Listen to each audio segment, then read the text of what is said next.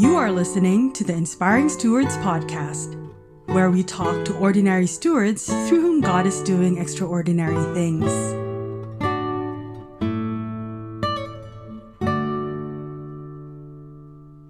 This month's episode will take us to Angola in southern Africa to meet with Palmira dos Santos, who has a heart to see transparency and accountability increase as a method for good stewardship across her country. I'm your host, Nathan Jones, and as always, I'm grateful you've taken the time to join us on this episode of the Inspiring Stewards podcast. Palmira, thank you for your time today. I'm really looking forward to this time and hearing more of your story and how God has been at work through your life. So give us a little bit of a snapshot of where you're from, your family life growing up, anything you'd like to share. Thank you for the opportunity. I'm Palmira dos Santos de Sá. Just got married a year ago. I grew up in a Christian family. My mom is from Umbundu tribe, and my dad is from Bakungu tribe. So I'm both Bakungu and Umbundu tribe. And my family live in Lubango. We grew up there also. It's a province that is in South Angola. So we grew up in church, singing. My mom was very, very active as a Christian. Her faith just impacted our life as children when we were little. Growing up, I gave my life to Jesus when I was a teenager. I think it was when I was 13, and it was because of my mom and my grandma's faith also. It was not that someone told me about Jesus. I just had a dream about the end of the world. And I woke up, I was sweating, my heart was beating. And then I just said the dream to my grandma, and my grandma interpreted the dream saying that Jesus will come and I will go to heaven, because in the dream, it was the end of the world and that my body was lifted to the heaven.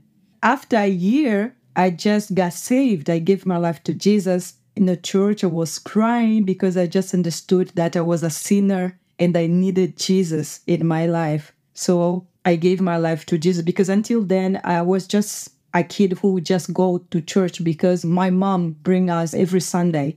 But after that, I just met Jesus, and it was amazing because I felt saved. I felt different. And my life turned out to be like in a different path after that. And I had a dream also. You're going to hear a lot about dream because I'm a dreamer. And the many times that God speaks to me is in dream. Many times that God gives vision is in a dream. So that's why I'm always referred to a dream. So I had a dream that I was speaking to 1 billion people. And it was all kind of nation, tribe, colors. And I was a preacher in this little pulpit. And I knew after this dream that I had a call in my life to preach the gospel to the world. And I was just 14 or 15. And then I was speaking to my parents that I wanted to be a missionary.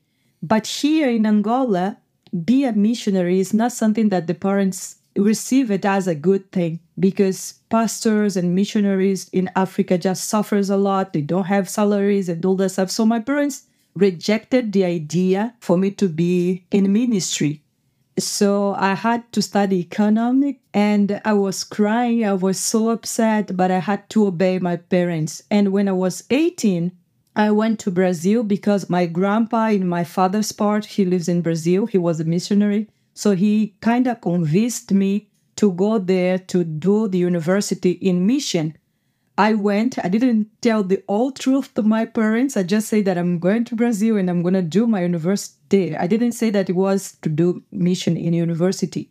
After a month there, my parents just found out that I was doing mission in university, and they asked me to come back to Angola right now. And I was very much frustrated because my heart was just burning for people, for souls. I just wanted to preach the gospel. Youth for Christ just impacted my life when I was a teenager, because I used to be a volunteer in the Youth for Christ and evangelize other youth, other teenager. I was always active in the Youth for Christ. So I was again frustrated, but I had to obey my parents, and they came back to Angola. I went to Algeria after that because I had a scholarship because I was good in math. So the government just accepted me to go to Algeria to do the university there. So I stood there for 4 years, and there God just spoke to me with Psalms 45:10. My daughter, leave your house and your parents and attach yourself to me. I'm your husband. And this verse was just going in my mind. I didn't know where it was written in the Bible, like at first. And I was praying because it was all day and every day I woke up and all these words just kept going like somebody's reciting in my mind. And after 4 days, I was like, God, I'm going crazy with you repeating this. Where is this written in the Bible? And I was searching where was the passage. And after I said, okay, Lord, when I'm going to go back to Angola, I don't want to go to my parents. I'm going to go where you're going to send me. And then the voice just stopped. And after 2 days, I found that it was written in Psalm 45:10. And then I was like, wow, this is in the Bible, actually.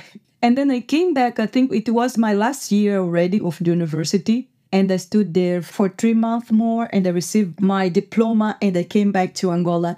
And I just forgot what I promised God and I went back to my parents' house.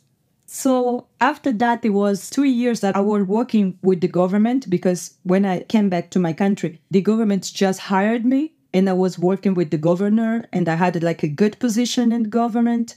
And for 2 years, I was rejecting my calling because I didn't want anymore to do the ministry in the full time. This is what God was asking me to do, to leave my job and to go to do the ministry in full time. Now I was afraid because I was 28 and I wanted to work. I was seeing my pastor. I was the one who was helping my pastor monthly to help his salary and other missionaries. So I was afraid to live the way they were living, like almost starving because of being full-time ministry. But after 2 years, I could not bargain with God anymore because it was stronger and stronger, this voice in my heart. And I kept dreaming with 1,000 people in a sea, like dying. And I was just there, not doing nothing. And many times I saw Jesus in my dream look at me like, what you gonna do? You're gonna leave them die? You are my arms. After resisting for 2 years, I just left my job in the government and I spoke to my parents. They were so upset. My mom was so disappointed with me because they have put so much effort in my education and all that stuff. And I came to Luanda, the capital. I started living as a missionary under my pastor's orientation. My pastors tried to speak with my mom, but my mom didn't want to hear, and my parents also, because they know what kind of life a pastor or a missionary have here in Angola. So this is pretty much my story. I started working with Youth for Christ in 2017. I had the invitation to work as National Director of Youth for Christ Angola in 2017. And in 2020, I had the invitation to be part of the World Evangelical Alliance board as a board member to represent our national alliance. They wanted a female figure that is Christian, that is missionary, so I was appointed to be part of WEA. So this is pretty much my life story.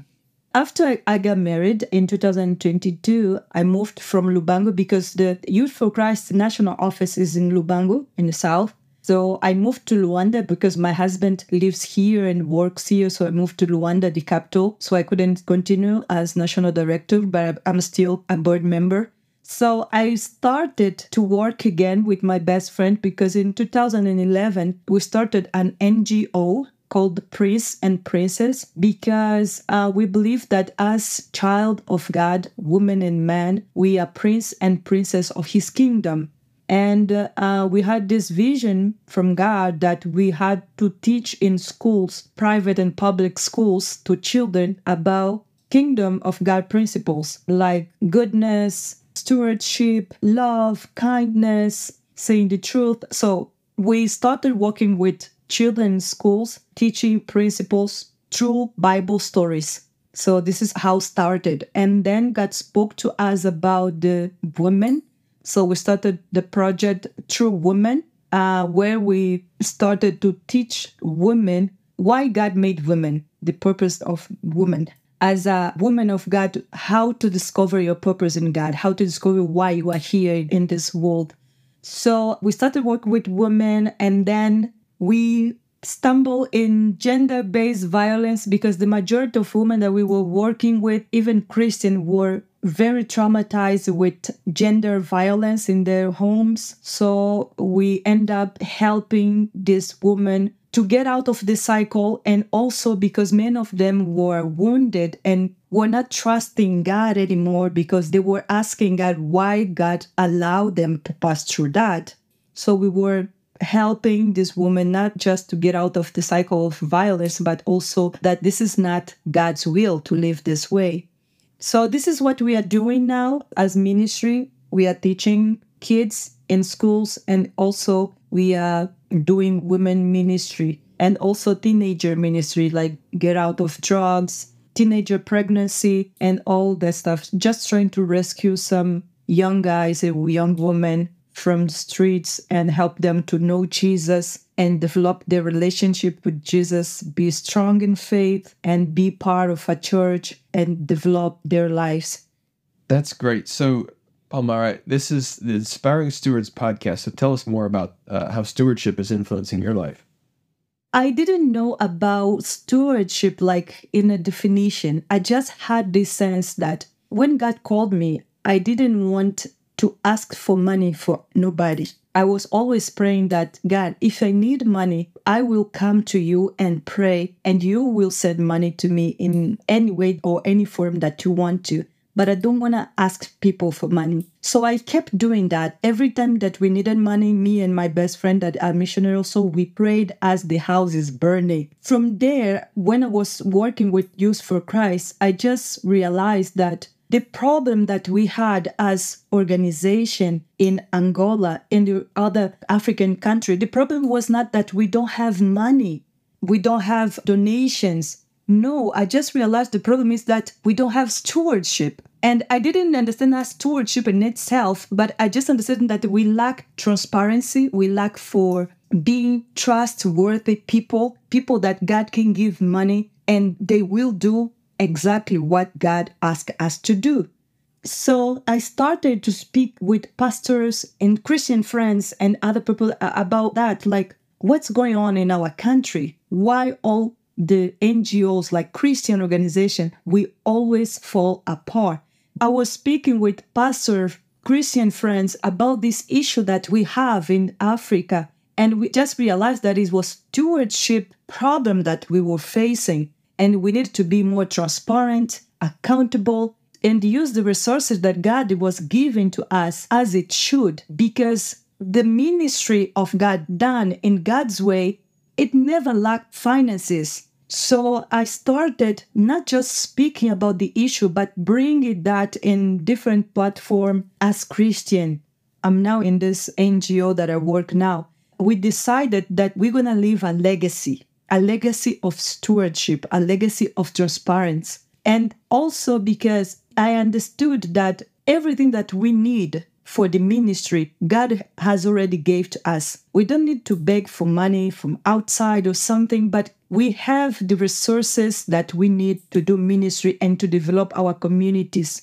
And I realized that because when I was in Algeria, just as a student, I used to take part of my money to send to Angola to give to some ministries. It was a friend and a missionary that was in Wambo. And I was stunned when I came back because this missionary just told me how my money have changed the whole community. Because for a year, it was, I think, $1,200 that I sent to them because I just accumulated all the year, 100 by month. And it changed the life of an entire community. It was just 1,200. So I realized that stewardship is about we give to God what we have. We help others in what we have. The money that God put in our hand is not just for us, but is to share with someone else and also to spend in the right way. It's not just to spend like any way that we want. No, we can always bless someone's life, a ministry, God's kingdom. So for me, stewardship is something that is very, very important. I was a lecturer in the National Evangelical Alliance meeting, last meeting that we have, and I was talking about stewardship to the denomination leaders. I was speaking about the stewardship issue, that the Angola church need to wake up about the importance of put practical things that will restore our stewardship with God. Good governance, accountability, transparency. As I said before to the pastor, the money that a donor gave to you to build, for example, a school, you cannot buy a car. This is a bad stewardship. So for us to be good steward, in first place, we have to have principles. We have to have values, Bible principles, like honesty, like truth. I think it's very much important to be a good steward. I think it makes all the difference in a Christian life, in a leadership life. So true. Palmira, this has been really good, but kind of as we wrap up, any final thoughts you would say or a final charge to those listening? I'm so happy to be here and to share this passion that I have about living a legacy, living as a good steward.